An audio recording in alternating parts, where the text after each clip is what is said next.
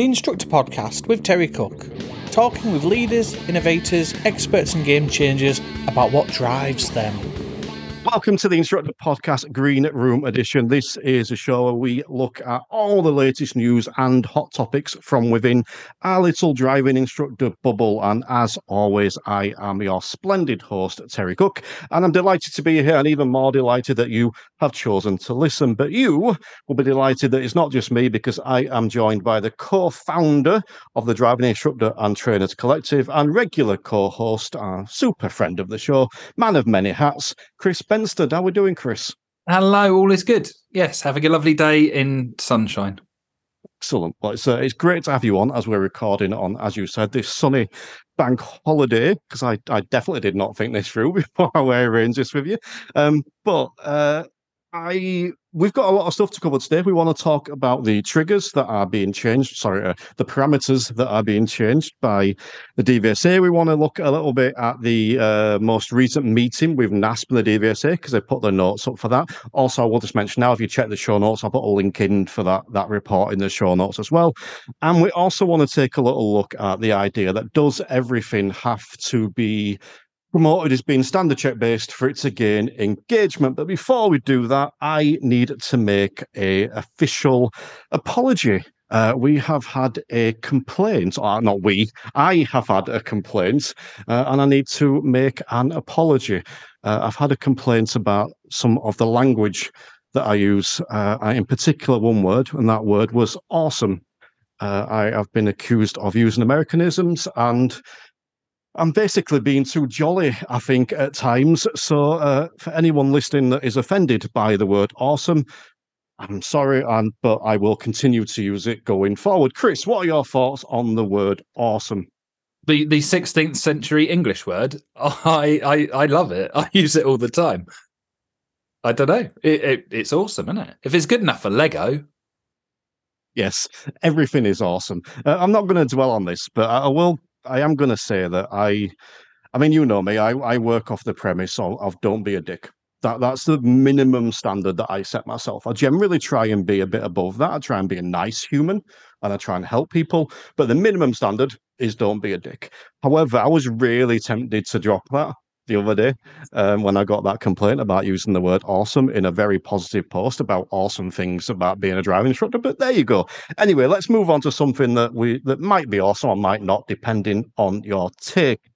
And that is the triggers or parameters that have now changed. So for anyone that is unaware, driver faults, these are the triggers that you need to, well, I don't know what the phrase is, accrue to be called in for a standards check. The ones that are staying the same are the pass rate, that's still 55%, the dangerous or physical, what's the word I'm looking for, intervention by the examiner is still at 10%, but driver faults are going from 5 to 6, and serious faults are going from 0.5% to 0.55%. So, Chris, I'm going to ask you quite an open question on this and try really hard not to load the question. What are your thoughts? It's nice to know that it's being monitored, that, it means the numbers mean something. I'm not hugely bothered by it, but I think it's nice to know that they're recognised. So the reason for the change is predominantly that tests were ending early because people failed them. They went straight back to test centre. Now that they're seeing it through to the end, the number of faults has gone up. So they're recognising that, therefore, our figures will change. The average figure, the bell curve figure, will change. So they're recognising that in what they do. That's got to be a good thing, isn't it? I don't think it makes a blindest bit of difference to the majority, but at least we know that it's a fair game. The more we talk about this standards check palaver, the less I have an opinion either way. I think when it first kicked off, was it last year or the year before when they made the changes? I think I was quite strongly in favour of, I like this. I like what they've done with the standard check and how the approach are taken. I didn't see it as them blaming us. I felt the wording and the phrasing of it was really, really poor. So externally, people could see it was our fault, but I didn't feel like it was ever that way. Then I think I changed my mind and went against it, and now I'm just like, I'm not sure what they were trying to achieve here. And I'm not sure what making this change will make, other than, let's see, I've got the stats here. So it takes those ADIs in 4 parameters from 10,000 to 4,489. DVSA consider this more realistic than before. I can't help, again, we see the chatter online, and I can't help but think, is that just because they couldn't manage the workload? Or, because this is the first time I've thought this, because you've just read it out in that way, is it because otherwise they're doing a crap job of letting people onto the register, and they need to be seen to be letting people that are good enough onto the register? So if they don't bring that big number down a bit, they're failing? Essentially. I mean, look, this is part of the problem, isn't it? The fact that when we've had this discussion too many times, in that we don't know why they're doing what they're doing. And this is it. What's the purpose behind this? What's the purpose behind this change? I can't see, other than putting conspiracy theories onto it, I don't really see the purpose behind it. I'm at a loss with this one. It's likely to be political in some way, and you've just moved me away from thinking it's fair and isn't that nice to going, or maybe it's just because the number was too big. I don't know now. Thanks, Terry. Anyone can change the parameters of something to make it appear better or worse. And I think that there's the risk with that. If you don't necessarily explain properly why you do something, there is a risk of opening that up. You know, I mentioned about, before I recorded today, I mentioned about a certain stat I'd hit regarding the podcast. Well, I could phrase that in a number of different ways to make, I've increased by this much, or I'm only hitting this amount, or you change one word in that, and all of a sudden it puts a completely different context on it. And I go back to what I was saying. I think that then why? From an instructor's point of view, in one way, it's a little bit better because you don't have to be as good at your job. And which is so the minimum standard has changed then. So that they're doing what they're supposed to. It reminds me of the last time that there was a particular change like this, which was the waiting list statistic of how they calculated. This is pre-COVID stuff. How they calculated what the wait is for a test center, and it moved from 10%. I think I'm right in saying 10% of tests being available inside of a week or whatever it was, to one test being available because people don't need 10% of tests, which sort of made sense, but they didn't tell anyone. They just improved the waiting lists. So yeah, I'm now being cynical. Sorry, I was enjoying my bank holiday weekend. Thanks for that. Well, not to come on with me when you're having a good time, but I think back to COVID during lockdowns and the government, and I can't remember the chart annoyingly, but there was a specific chart they used all the time to show how well we were doing in comparison to other countries. Then as soon as we were worse than the other countries, they stopped using that chart. And they started using a different one. And, things like that feel a bit like this sometime. And I don't know, you mentioned minimum standards. We've spoke about this before. We've spoke about the communication. I don't want to beat the same drum over and over again, but I don't know why. And we don't need to know why. There's an element we just need to get on with his job. But essentially, that's what it's done. And I've spoken here before, and I've been quite open about the struggles I've had with students going to test over the last few years, and the time and effort and energy that I put into trying to be better, because I wasn't to the best. And fair play to the DVSA, they gave me a kick up the arse with that. Them making them change around the standard check made me reflect on myself. I mean, I probably would have done it anyway eventually because I'm, a half decent human being, but they made me reflect on myself at that time, and I implemented changes because of that. And my pass rate improved, and my what's the one? The driver faults. I'm going to say minors and get shouted at then. The driver faults improved, and the serious faults, and everything improved, and that was down to the work I was doing. And it didn't improve overnight; it all improved over 2 years. And, I've spoke about this in the show before, and it's almost as if someone's gone, you know all that hard work you've done? I didn't need to do it as much because we made it a bit easier. And I just don't get it. There is one other thing I'm going to mention on this. I actually got this from the NASP report later on, but I think it's really relevant to this, which is there are still just under 5,000 ADIs with no data. I think that's fascinating. And how much of that do you think, and we're going back to the DVSA, the questionnaire they did, not the questionnaire, but in the survey, that's the word I'm looking for. There was some stuff on there about ADIs keeping their badge in the car. So when you've got 5,000 ADIs with no data, is that where that's coming from, do you think? I don't think we can know. So potentially, now I have taken the odd pupil to test because I only get the odd pupils. The normal ones go to everyone else. But I take the odd one to test. But potentially I could not take anyone to test, so there wouldn't be any data on me. So that with the blue light people and people who just do fleet, and I'd want to know why. I'd want to know what those stats are. If it's people not putting their badge in the window, which I think there's a lot of people that say they don't, but actually they do, and they just want everyone else to join in so that they can actually not put their badge in the window. It's not a big number, is it? Really, when you think about the number of jobs now, quite rightly, that need an ADI badge, but they're not teaching learners, they're not going to get stat. So, I don't find that surprising. If we interpret that stat as most of those people are people that take their badge out of the window, more driving instructors take their badge out of the window than listen to this podcast. There you go. You can interpret stats however you want.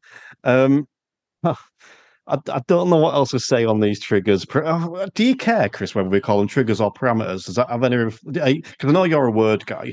Yeah, you're going to be laughing about this later. But anyway, I think it's awesome. No, I love words. I think they're really important. I care. I care that other people care. I think it means something different, but actually, probably the DVSA wanting them not to be called triggers, that triggers me more than necessarily the parameters. I feel that's a political thing. I think sometimes changing what they mean, maybe we should have a different word for them than triggers. Maybe we should just, I don't know. Something beginning with BS, but anyway, it's.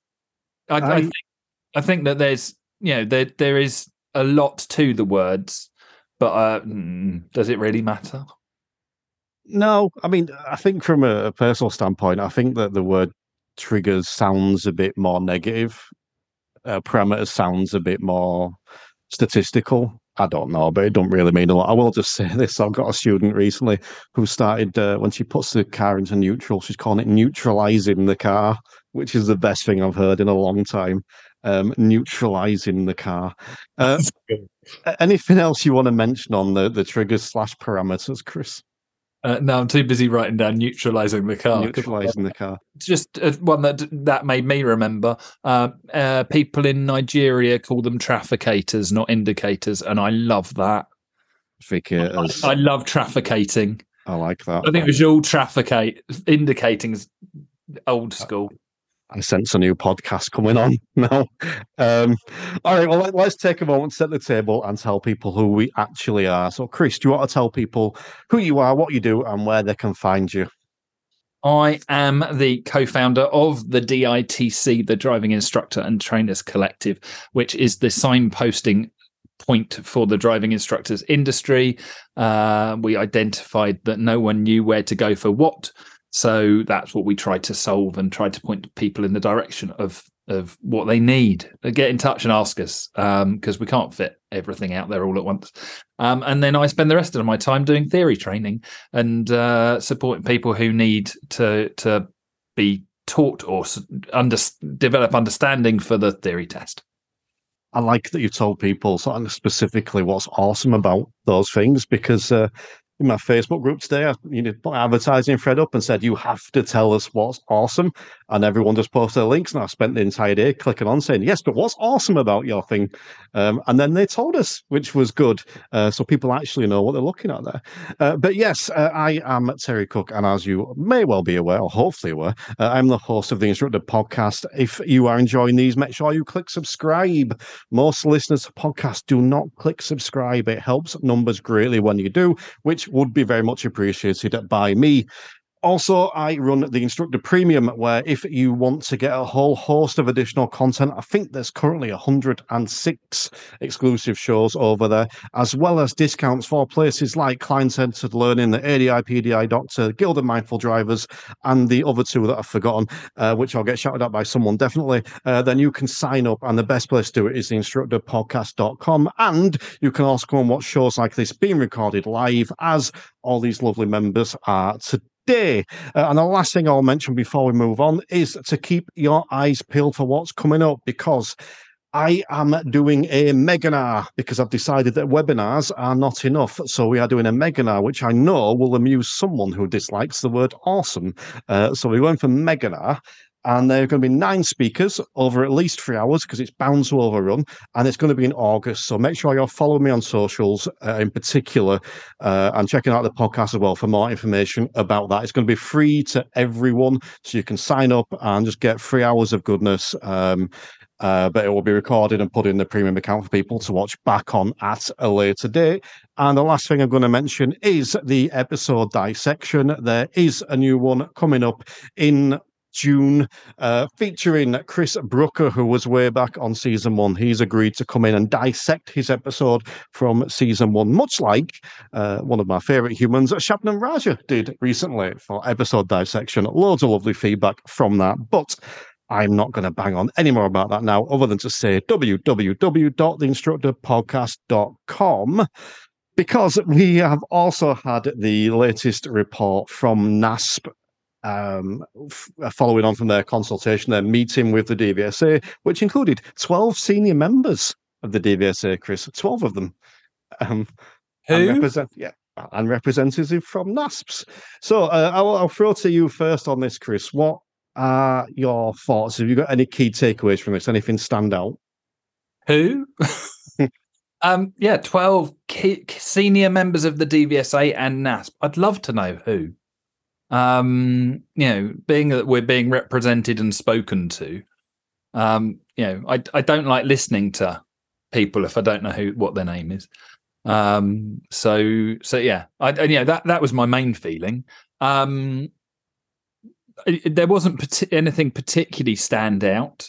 It was an exchange. I'd like to know with all these things. I appreciate the whole Charterhouse rule, and they, not everything's being minuted, because they need to be able to fight their corners and speak without us underlings knowing exactly what's going on behind the scenes, because otherwise all of the whispers and hearsay cause absolute carnage out there. But it just would be nice to kind of know who's saying what a little bit. So just who was in the room would have been nice.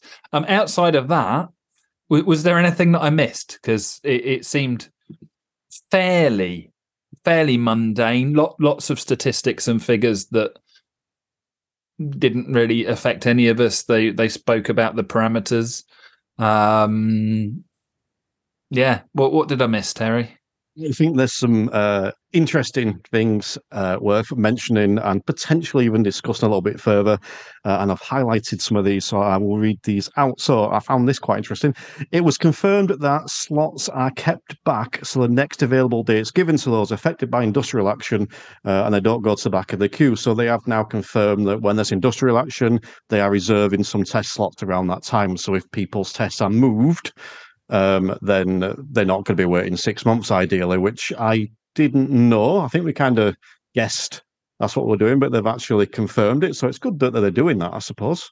Yeah, I knew, because we had someone who was affected who on one day it got moved to 2 days later, and then it snowed. And then it got moved again, and they did a really good job of managing it. And I think actually it's really regional, but locally to me, they did a great job of dealing with the industrial action. I think it's a nightmare for everybody. I think we always end up blaming the DVSA as one big body, and we have to kind of remember the different sides to the fight. But I still, I support examiners. I respect what they do, and I know a lot of them wouldn't be out there if they didn't feel that they should be. Yeah, support for the examiners, sympathy for the learners, I would say. Yeah, absolutely. But yeah, I agree with you. I just think it's good that they're trying to manage it, and credit where it's due. It's a difficult thing to manage, and I do think they managed it fairly well in most places, from what I can tell. I found this interesting. Again, I think we could all guess it, but I found it interesting that it was released. So I'm going to read this, and if it doesn't make sense, I'll clarify. The percentage of pupils that take the test at that preferred test centre and pass is 66%. The percentage who take it at their non-preferred test centre and pass is 48%. So basically, pupils that are taking it at a local test centre, they have a pass rate of 66%, and pupils that are taking it, 100 miles away, have a pass rate of 48%. So you're more likely to pass if you are at your local test centre. This again, there's not enough meat on the bone, is there? Because was that someone who their instructor said not a hope in hell, and they went and did it anyway? Did they have instructor support? It'd be nice if we had to sign them off, because then we'd know. Because if you've got the people that aren't as good failing the test more, I'm not surprised. The danger is that, again, to display that statistic potentially differently, if you don't know your test routes, you're not going to pass. And that's what I hear. And that's not what they mean. And it's not what we should be saying. But it kind of says, test centre is important. It could also mean that even though you're not ready, you might pass at your local test centre. I'd like to see the crash stats for 6 months a year down the line for those individuals as well. We're never given the stats. They're not tracked enough. We need more data as an industry. Know that we've kind of touched on this before, but do you encourage the teaching of local area hotspots? No, sorry, shaking my head on the podcast doesn't help, does it? No, I'm a big fan of take them to any test centre. Doesn't matter if they've been there before. And I have the luxury now of not really doing it much, but going to test centres. But when I was Bromley Test Centre near me, I'd only taken people there that had maybe one trip to the area, and that was more so that they could visualise where they were going on the day, so that it wasn't so they had in their head what was going on. It wasn't walking into a cave full of bats or whatever they thought it was. And I don't think I've had a fail there yet. And it's just because they were good enough. They were absolutely fine as pupils. I'm not a big fan at all.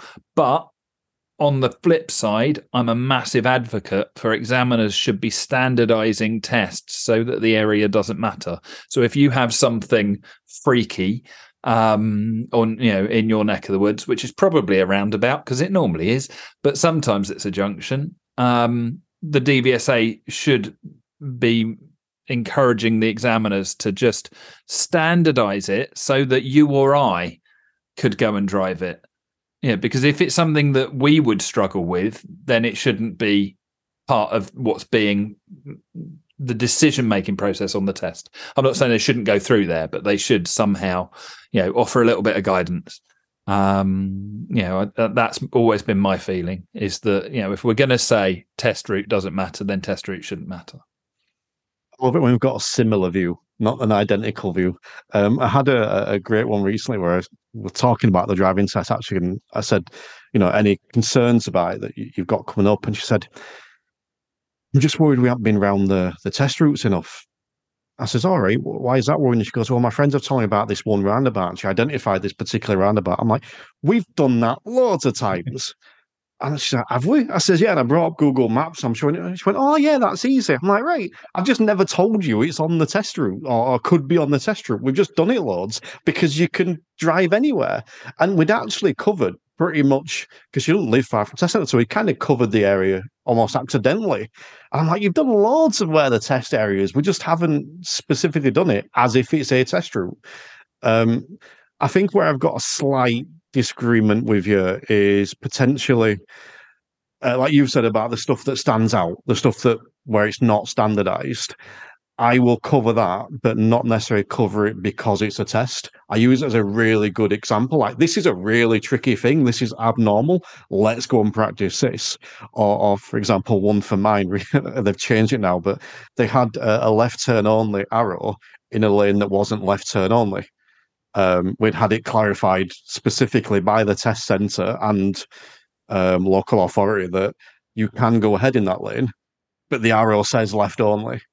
And and they've changed it now. But so that there are some things there that I think can be beneficial, but to me, they shouldn't be done as part of learning to drive. They should be done, you learn to drive, and then actually there's this really dodgy thing at the test center we could do. We're looking at that beforehand. I think that's where I would have a slight disagreement. But what would be interesting is how that ties into the past stats. Definitely. And maybe we can cover this another day because I've got a whole different opinion on why stats vary from place to place. I've got two near me. One is a 38% pass rate, I think it is, and the other is 54%. And they're not that far from each other, but they are two completely different areas. Regarding that roundabout you mentioned, you didn't make that roundabout sound difficult. She'd driven it, she'd done it, you just dealt with it. Whereas quite possibly the instructors of the other, of her friends were saying, oh, this is where everyone fails. Well, what's going to happen then? It's a bit like if you got rid of hill starts. No one will fail for hill starts anymore. No. I mean, you are starting on a hill, but I get your point. Right. So the other interesting thing I found out this, and I don't think there's too much discussion around this, but I found it interesting. For every 1% increase in pass rate, there are 30,000 more tests available a year. So I like that one. Yeah. All right. So I'm going to read this out. This is a bit longer, but again, I think it's worth mentioning. And this is specifically from the notes. So, hang on. Sorry, I've just processed that figure, right? So the difference between a non-local test centre and a local test centre was about 15%, was it? 68 and 66 and 48. So yeah, 18%. 18%. So, and then a 1% increase means that was it 39,000 more tests? 35, yeah. 35, right. So if you could work out for me 18 times 35,000, I think we've just solved the test problem of everybody has to take the test at their local test centre. And there's no waiting list anymore. That's the 630,000 problem solved. You have to take a test within a 20-mile radius of where you live. Thank you, DVSA. There we go. I'll soundbite that and send it to them. So going back to what we were saying, the DVSA understand that the perceptions of the public, etc., of high waiting times drives wrong behaviour and encourages the proliferation of organisation swapping tests. This keeps demand artificially high, and there is a need to help to try and change booking patterns. This will only be successful if DVSA works with ADIs to bring behaviour back to a normal level. DVSA wants to develop a mutually beneficial and mature relationship with ADIs to achieve change in the right way. In order to give this and other important matters more consideration, it was agreed that we hold a longer full-day workshop-style meeting, and this has now been arranged. So the DVSA are acknowledging that the public perception of what's going on is part of what's driving this behaviour. I suppose it's good they're acknowledging that, because I don't think they were at first. It's also good that you just translated what was written, because I really didn't have a clue what was going on with all them words. Took me a minute to work it out myself. But yes, I agree. I think public perception is the biggest issue. because they're all going, we will not get a test for 6 months, which isn't factually correct. You won't get one in 6 months. No, because they're around, they exist, and work is being done.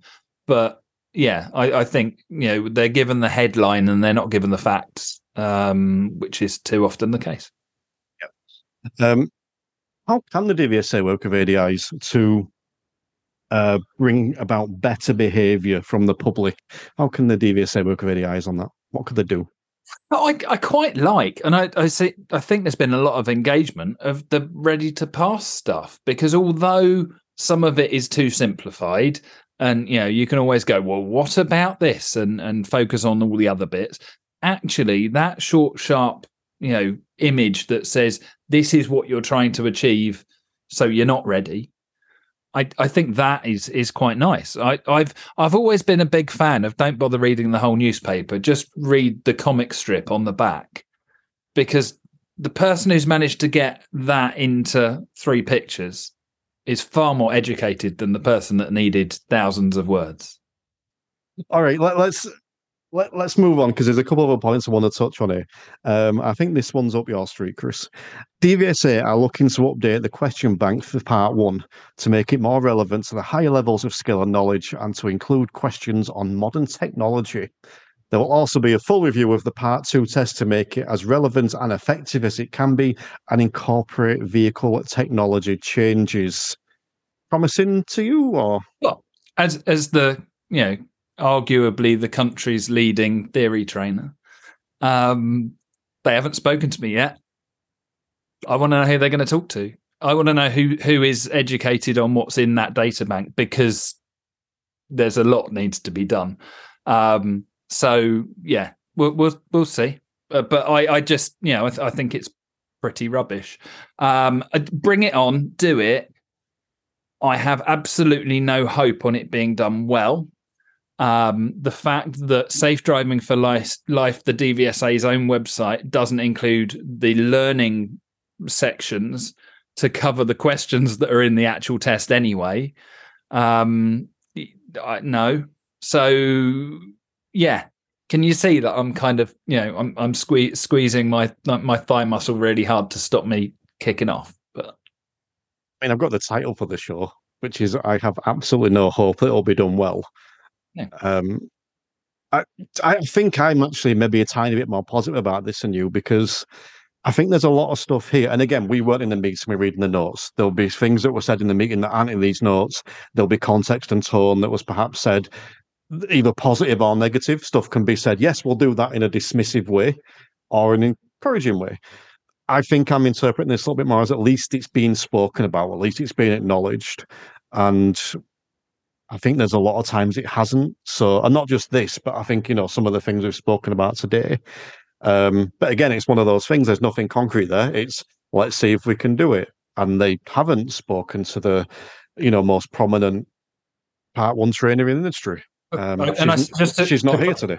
Oh, no, to clarify that, there's only probably about 5 of us that are specializing in theory. So, I'm not wearing it as a big title. I'm just saying that surely speak to the people that are doing theory and specializing in theory if you're going to address the theory test. And the best thing they could do, just in case they do actually listen and as you said, are interested, is put the Part 1 after the Part 2. Yes, I would agree. And, those 4 or 5 people, there's your workshop straight away that was mentioned before. But I'm also pleased that they're trying to, talk about the new technology coming in. And I'll mention for anyone listening now, ADAS. Now, I've forgotten the website and I've forgotten what ADAS stands for, but they are all about the new technology within cars. I'll put a link in the show notes, but they have got a load of videos up there specifically for driving instructors that we can go and learn about what this new technology does. And I've taken a look at that because I've got a new car coming soon that has some stuff in it that my current one doesn't. So I've been able to take a look at how that works and some of the benefits. So link will be in the show notes, but search for ADAS and also keep your eyes peeled for when they appear on the podcast. Anything else you want to touch on with that, Chris? We're just going to check. Is that the Advanced Driver Assistance Systems by ARM? Yes, that sounds correct. On arm.com. That would be the one. Yeah. Link in the show notes or the address that Chris just gave. Oh, right. Okay. I'm going to touch on this as well because I think this is interesting. The registrar reported on the survey about the possibility of raising the standard check pass rate. 4,500 responses were received, and DVSA are still working through them. A lot of respondents were against the proposal, but the registrar wanted time to particularly consider written responses. I don't think we need to dwell on that too much, but I thought it was worth mentioning that's there for anyone that hasn't or isn't going to read this report. But I did find this interesting, and I'd be interested in your thoughts on this. There's been a 60% more new applications from PDIs wanting to start, 1,300 per month for the last 3 months, and there's been a 122% increase in applications overall. So lots of people wanting to become a driving instructor. I don't blame them. So much of that is down to this podcast. I see the problem with that would be that, it would be pre-PDIs listening and then you don't get your percentage of the industry. So if we want to mess about with statistics like the DVSA do, you're going to be in trouble. So, what a good time. It's always the good time, isn't it? When the world's in trouble, become a driving instructor. If they do it well, then brilliant. And I think there's probably a really good podcast that they could go to listen to learn more about doing so. Podcast would that be, Chris? So are we using the letters or the actual words? We best use the words or we'll get in trouble. What are they? Because I can only remember letters. Becoming a driving instructor, the podcast that we do together to help people coming into the industry and that are currently looking to develop and learn, Chris. Becoming a driving instructor, is that the one you're referring to? Yes. Earlier when you sounded something like the Doves from Above before we started, it just sounded like that again. Fair enough. Yes, and oh God, if anyone is coming to the industry and then you and they're listening to this now, there's an abundance of work. Please take this as an opportunity to develop other facets of your business because there won't be an abundance of work forever, especially if the DVSA put in a radius limiter where you can take your driving test and the problem gets solved this year. So put in things into place now to help your business when that doesn't. And he's on the call. He's one of the premium members. He's here. I don't know if he'll appreciate me saying this, but go and check out Les Hopkinson's stuff. Honestly, what he's doing on his social media for his driving school now, I'm just going to be copying in a few weeks' time because I love his stuff. I'm a huge fan. But either way, let's move on to the next point. Now, this is a paragraph. I'm going to read it all. Another one. So I think this will make sense. So, NASPA previously suggested that there needs to be a review of ADI training and development. DVSA recognised that the current ADI qualification route is not the best it could be, but is starting to be reviewed by the team. This is starting by improving the Part 2 and other parts to follow. NASP asked if DVSA were considering a short commentary drive in Part 2. NASP said we need to commit to talk about ADI training more fully as it needs to be fit for purpose or the pass rate will never rise and PDIs will continue to lose vast sums of money. Pass rates currently around 55% for Part 2 and 35% for Part 3. So absolutely no mention of Part 1 anywhere there, Chris. Which stood out for me like a sore thumb, considering they were speaking about it earlier. But any thoughts on that? Did that make sense? There's not enough information, but I think they kind of said that because they said that they're going to do it, but they haven't got a clue how. And until we bring in a syllabus for PDI training that is centralized, I think we're going to continue to end up working to the minimum standards. Yeah. So if it means up the minimum standards, then brilliant. But there's going to be an issue about if you put the standard up, the pass rate's going to go down. There's going to be less people qualifying. Or do they actually mean that they're going to make it easier to become a driving instructor and then God help us all? Potentially. I mean, again, I'm in a positive mood today. I think I'm just looking at the fact that NASPA raising that about the weakness around the training for driving instructors. And I'm sure they've raised it before. But for the purpose of this discussion, I like the fact that it's being raised and put forward and being spoken about. don't like almost a dismissal of the part one, because I am with you. I think that more emphasis needs to be put on that. I'm also amused by one of the points in there where it says NASP ask this, didn't say the answer, and swiftly moved on to something else. All right, the last one I'm going to mention on this, because it ties into that, is the Part 3 marking was discussed briefly as members who are trainers from NASP associations were finding the marking becoming less client-centered and focusing more on fault-finding, which seems to be a backwards move. DVSA and NASP agree this would need a longer discussion with specific examples. This is a potential item for a longer planned workshop type meeting. So basically NASP coming forward and saying that the Part 3 seems to be becoming fault-finding, much like the driving test is. Is that something you're aware of, Chris? Yes. Oddly, I disapprove less than they do, because I think we move too far away from fault finding in a way. Because as a trainee, I think it's important that you can identify faults. And actually, there were some training schemes that were out there that were so far away from it, I was picking up a lot of work because people weren't being successful or weren't feeling ready. They were floundering around trying to ask questions all the time. And actually, you've got to identify what's wrong before you can ask the right questions to fix it. So I think there's been, the baby's gone out with the bathwater a little bit. And if it's done well, it could be a real benefit to bring both of those things back together and kind of, come up with this nice amalgamation of how we can go, these are where the fault's not a bad word. We shouldn't be fault focused, but if you don't know what's wrong, how are you going to fix it? And then bring in the client, the learner, whatever title we're using, being in charge of their learning. And it became, what are you going to do today? So get in the car and have no plan, and the learner be in charge of everything. And that's not what it should be. Learner in charge of the learning, their learning, engagement with the process. We should still be in charge of structure and identification of some of those things. Now, you can do that through a coached approach, but to do it in a targeted way, I think there is still a place for identification of faults, not necessarily fault focus. So I think there's lots of buzzwords being thrown around without actually analysing and going back to the roots of what's important and what's necessary to a successful process. And if you do that, the people that recognise fault-based are going to be left floundering around and fighting against the DVSA, when actually if we kind of went, you know what, there's a place for everything, let's have a look at it, we might keep more people on board with us and actually improve them along the way.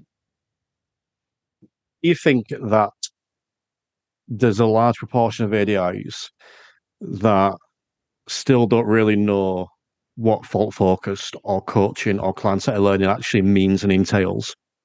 Yes, absolutely. And I think there's a lot of the people that discuss it on a regular basis that don't necessarily have a full understanding of both ends of that spectrum, because they've developed their skills inside of coaching and they've learned, they've embraced the coaching.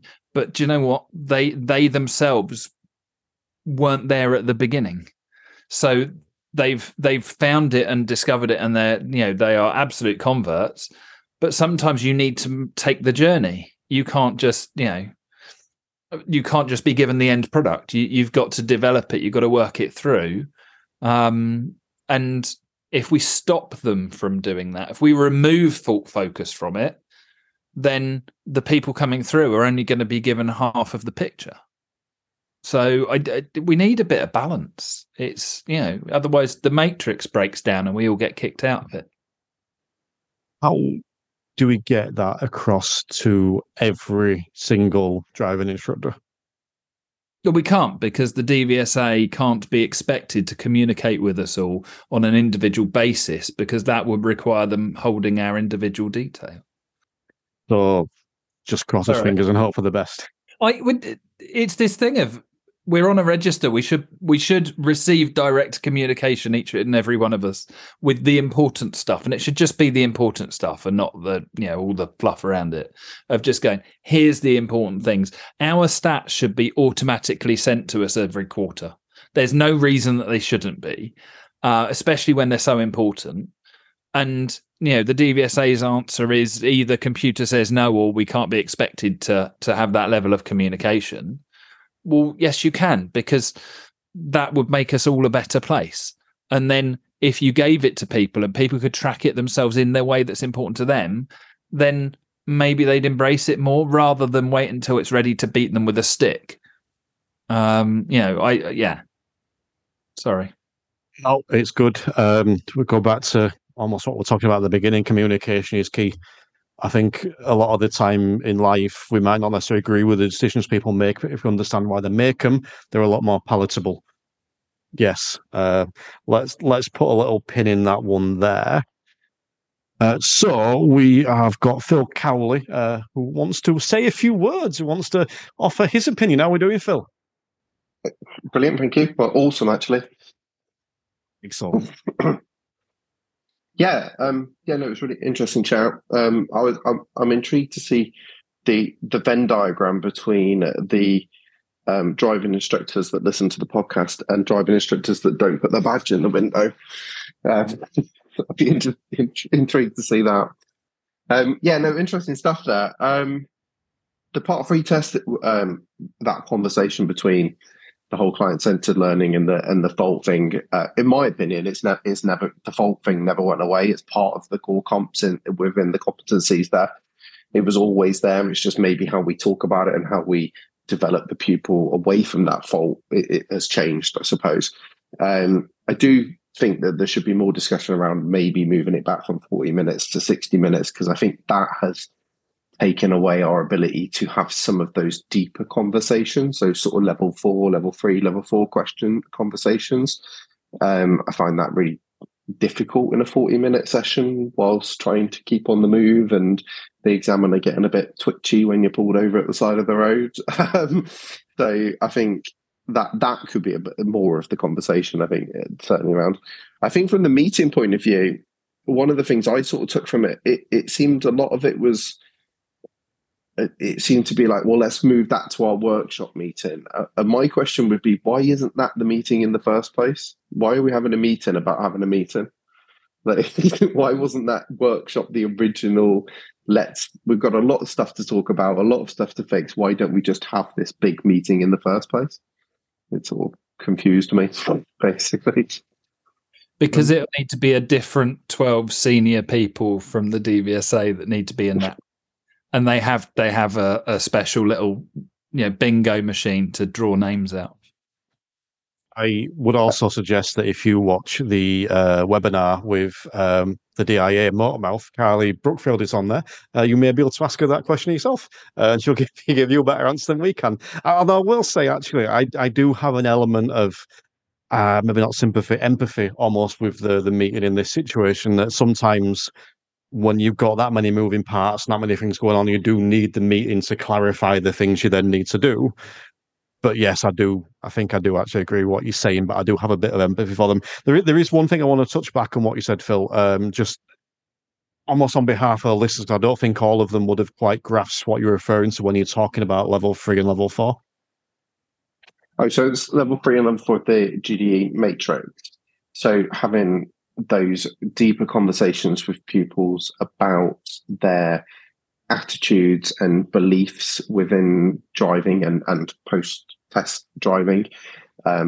Those conversations you can't have on the move because it takes too much thought process. I think if I was driving and someone asked me deep, like, coaching questions, I'd struggle to answer that and drive. So pupils definitely can't. And it's not a case of you are allowed to pull over on your Part 3 and standards check, but it's very much get on with it. Like, have a conversation. Like, what happened? What can we go and do differently next time? Great. How can I help? Let's go. And it doesn't allow those sort of kind of deeper conversations, whereas the 60-minute test did allow a little bit more for that process. I think I put my opinion on this across before, but I'm going to do it again. In that, I think that this is one of those situations where we have to deal with the thing whilst campaigning for the other thing. So at the minute, the DVSA do not give a toss about those conversations. Because if they did, they wouldn't give us a 40-minute standards check and ask us to keep the wheels moving as much as possible, although you are allowed to stop, obviously. They don't care about that. And you probably heard me talk about this before, but so we have to deliver what they want to deliver, which is showing that a student can learn something on a lesson, which is essentially it in a non-discriminatory way. And then if something goes wrong, change it. So, you get the picture. So we need to be able to show them that we can deliver that. And that's all they give a toss about at the minute when it comes to a standards check. But I wholeheartedly agree with you. We should be campaigning to be assessed on something different. We should be campaigning to be given the opportunity to show the good things that we can do beyond just helping someone develop this skill. Yeah, it's the thing about the way it's marked, isn't it? If it's about minimum standards and we're looking at a test focused, then if you look at the L test, level 1 and 2 are literally how the car works and how the road works, and that's what the test is about. There isn't any higher level GDE matrix stuff of the why do you do it, not what do you do inside of that test. So although examiners can recognize it, it's not needed to pass your part 3. It's not in there, and it should be. So hopefully that'll be part of the change, will be to bring in some of that. So, and I agree what you said about fault focus as well. The core comps being in there still. It's just that they were dropped out of people's training because they weren't deemed necessary. I think that was the big worry. But no, as always, Phil, I think we're on the same page. Anything you want to come back with, Phil? There was a bit in this is. I'm just wondering your opinions on this, really. So I'm just reading from what it says. It says work is underway by the DVSA to develop a new driver model with automatic route generation solution, which is hoped it would help encourage better candidate preparation. I didn't really know what that was. I didn't know if you guys did. I will tell you, because I've highlighted the bit underneath it, because I originally had that highlighted and I thought I have not got a fucking clue what that means. It seems wedged in between two things. So it was wedged into between the thing around the locality of your test centre. So at first I was interpret it as being that, but then it's wedged into the bit about the public perception, and it's kind of wedged in between those two. I think it's there's talk in there about making I don't know what the word is, but I'm going to use flexible driving test centers so you can start in different places, not just a driving test. So I'm just wondering if it's like wherever the examiner wants to take you that day, rather than a route. But again, we don't really know. But it's worded very, very badly, possibly intentionally to not make sense. I wondered if it was the examiner going to type into chat GTP, where should I take this pupil? They'll leave it up to pupil. But from a, if we were to put on a map certain criteria and then say, now let's give us a route, it could be a different route each time. We've all seen new routes that have had to be amended because there was a local issue. There was, it didn't work at certain times of the day or whatever it might be. Maybe that's part of it, but I'm not a big fan. I love a bit of AI, but I do wonder whether we lose the consistency and continuity that we need. We saw that when the test changed.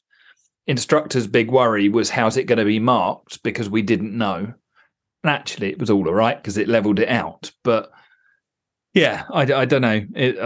Can instructors cope with that level of unpredictability without heads exploding? I don't think so. I think that it's going to be a mess at the side of the road. I mean, just think of all those businesses that will go bust, the ones that sell driving test routes that can no longer sell test routes. So, I appreciate that, Phil. Thank you. So, I'm still not quite sure how to start this one, Chris, so I will make a go and we'll see how it goes, because when I do these podcasts, if they have the word standards check in the title, then the podcast will get a significantly higher number of downloads than when it doesn't. And speaking to other people in the industry, if something that they're doing is called a standards check thing, as opposed to a something else thing, then it will get an awful lot more engagement or whatever the metric is. I suppose two-part question, Chris, is that something that you've seen and something you're aware of? And what are your thoughts on it? Yeah, absolutely. If I put on an awesome course run by awesome presenters and it doesn't involve standards check, it'll be hard to sell the tickets because people will be less inclined to travel. It'll be less relevant. They'll find other things that are more important. Stick standards check in it, or even DVSA in it, because it's coming from DVSA. You can fill the room 3 times over without even trying. And I hate that. I wish it wasn't like that. But yeah, absolutely. See it all the time. And I also wonder whether some of it is actually algorithm based, that instructors and standards check go together from, when people are looking for stuff, it comes up more because it's relevant. Maybe there's a bit of that. But I think I'm trying to find a silver lining. And actually, it's just that if it affects our job, then we're going to be more inclined to broadly speaking, be gravitating towards it. I think there's then people, quite likely the people in the room, who kind of want the opposite and have actually found you because they're looking for what's not got standards check in the title. That there's a good amount in the industry that is standards check oversaturated and just wants other stuff. I think you make a really valid point about the algorithm there, and I think that's something I've been considering today without realizing I was considering it until you put it that way. I think that's really significant. But I also want to touch on the last thing you said, because I think that's where my brain's going to stay. This has been in my head all day. This particular question, I've struggled to phrase it and I've struggled to think of it because I've said it a lot and I see it on my podcast stats that the numbers are higher. I shouldn't say lower, actually. The numbers spike when it is a standards check podcast. Other than that, they're generally at the same sort of level. They dip slightly when it's not instructor specific and they jump up significantly when it's standard check stuff. However, as you mentioned, the people in this room, this isn't a standards check podcast today. But I've still got a big lump of amazing people. Oh, no, let me rephrase that. A big lump of awesome people that have come along to watch us talk about stuff that isn't about a standards check. I mean, we've mentioned the standards check, but not standards check training. We spoke about it as a factual thing. And you mentioned the algorithm. I look at my Facebook page and I put a poll up recently about, do you enjoy your job? And I think there were 5 options ranging from like yes to no and everything in between. And I looked at the responses from that and I'm like, I found my tribe because everyone's saying yes. There were a few people said sometimes, but no one went below sometimes. And it's the algorithm. Because the people that are following the Instructor podcast are generally not dicks. They like their job. They're good people, and they are not solely focused on the standards check. I cannot think of a single person, and I could be wrong. I cannot think of a single person that has messaged me regarding my premium content and asked me to do more or anything based on the standards check. But I've had messages about everything else. To think about the expert session, and I'll use the word again, expert session that you did, Chris. That was nothing to do with standard checks. That's got a really good number of people coming into it. To watch you deliver something that, yes, you learn how to do roundabouts, going to help you teach, which will help you do a standards check, but it's not about a standards check. I had the one recently with Kevin Tracer-Field. Again, really good number of people. Nothing to do with a standards check. And I just think, I might be barking up the wrong tree. I think when I'm talking about this, that everyone's standards check focused and not, it's like you said, there are people that are standards check focused. That's all they care about. That's not my tribe. I can't change them. There's the mountain of, what's it called? The mountain of curiosity or something like that, where you've got all the people one side that are buying into what you're doing. You're also at the top of the mountain shouting to the people the other side. The people on the mountain are going to hear you. They're coming up towards you. The people a little bit further away, you're just looking over their shoulder and going, oh, that looks interesting. So you can talk to them. But the ones that can't hear you, you don't pay attention to. And I think that's what I've come to today. It's like I'm thinking about the wrong people sometimes. Now, yes, I care about the industry. I'm thinking the industry as a whole.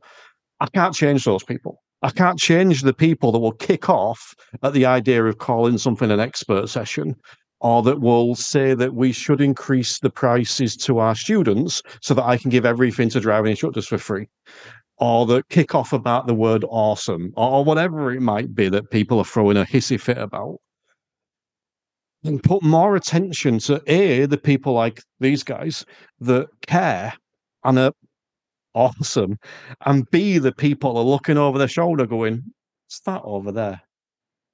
And I think that's where I'm at. And I think I need to stop with the nonsense about the people that are looking over their shoulder and are only being, one frame. I'm going to stop a minute because I'm going to go on too much of a rant.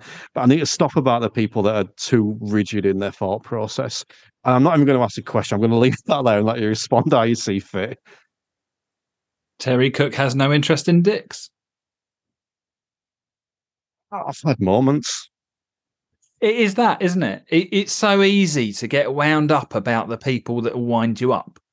It's the feedback I'm genuinely proud of. Is people often say, I like the way that you handle the idiots on Facebook.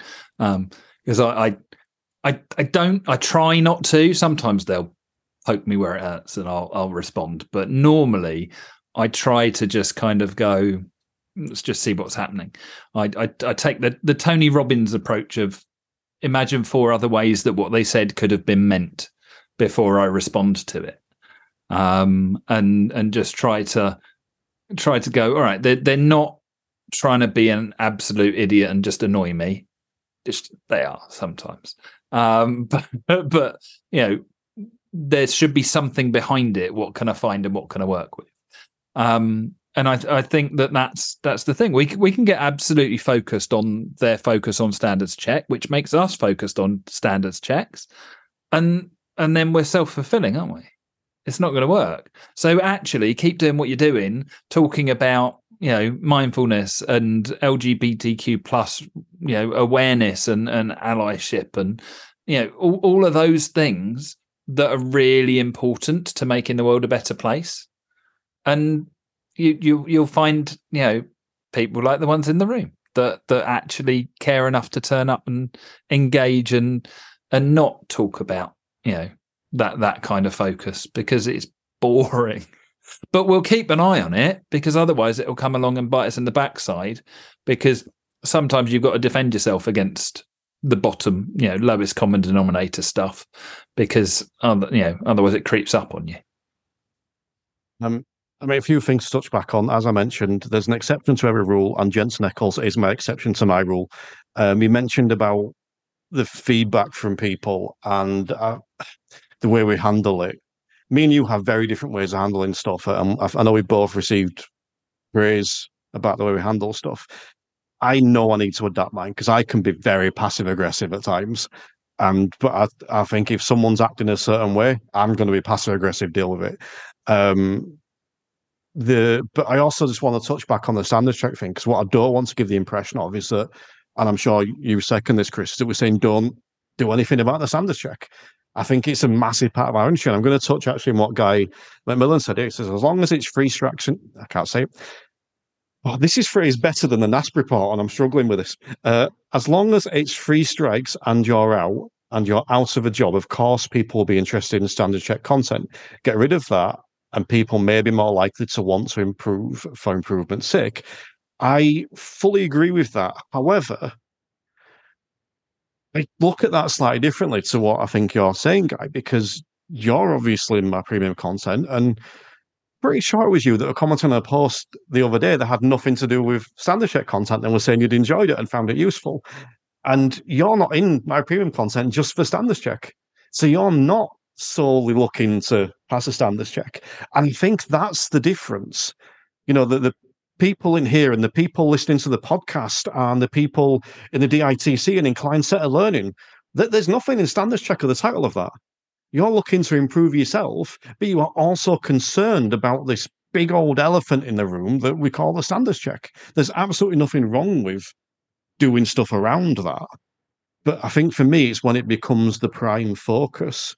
And I think that I noticed those spikes, and I spoke to Mick Knowles about it recently, and he says it's the same thing about his podcast. Lou Wall said it about her training. She calls it a standards check workshop, but there's very little on the standards check.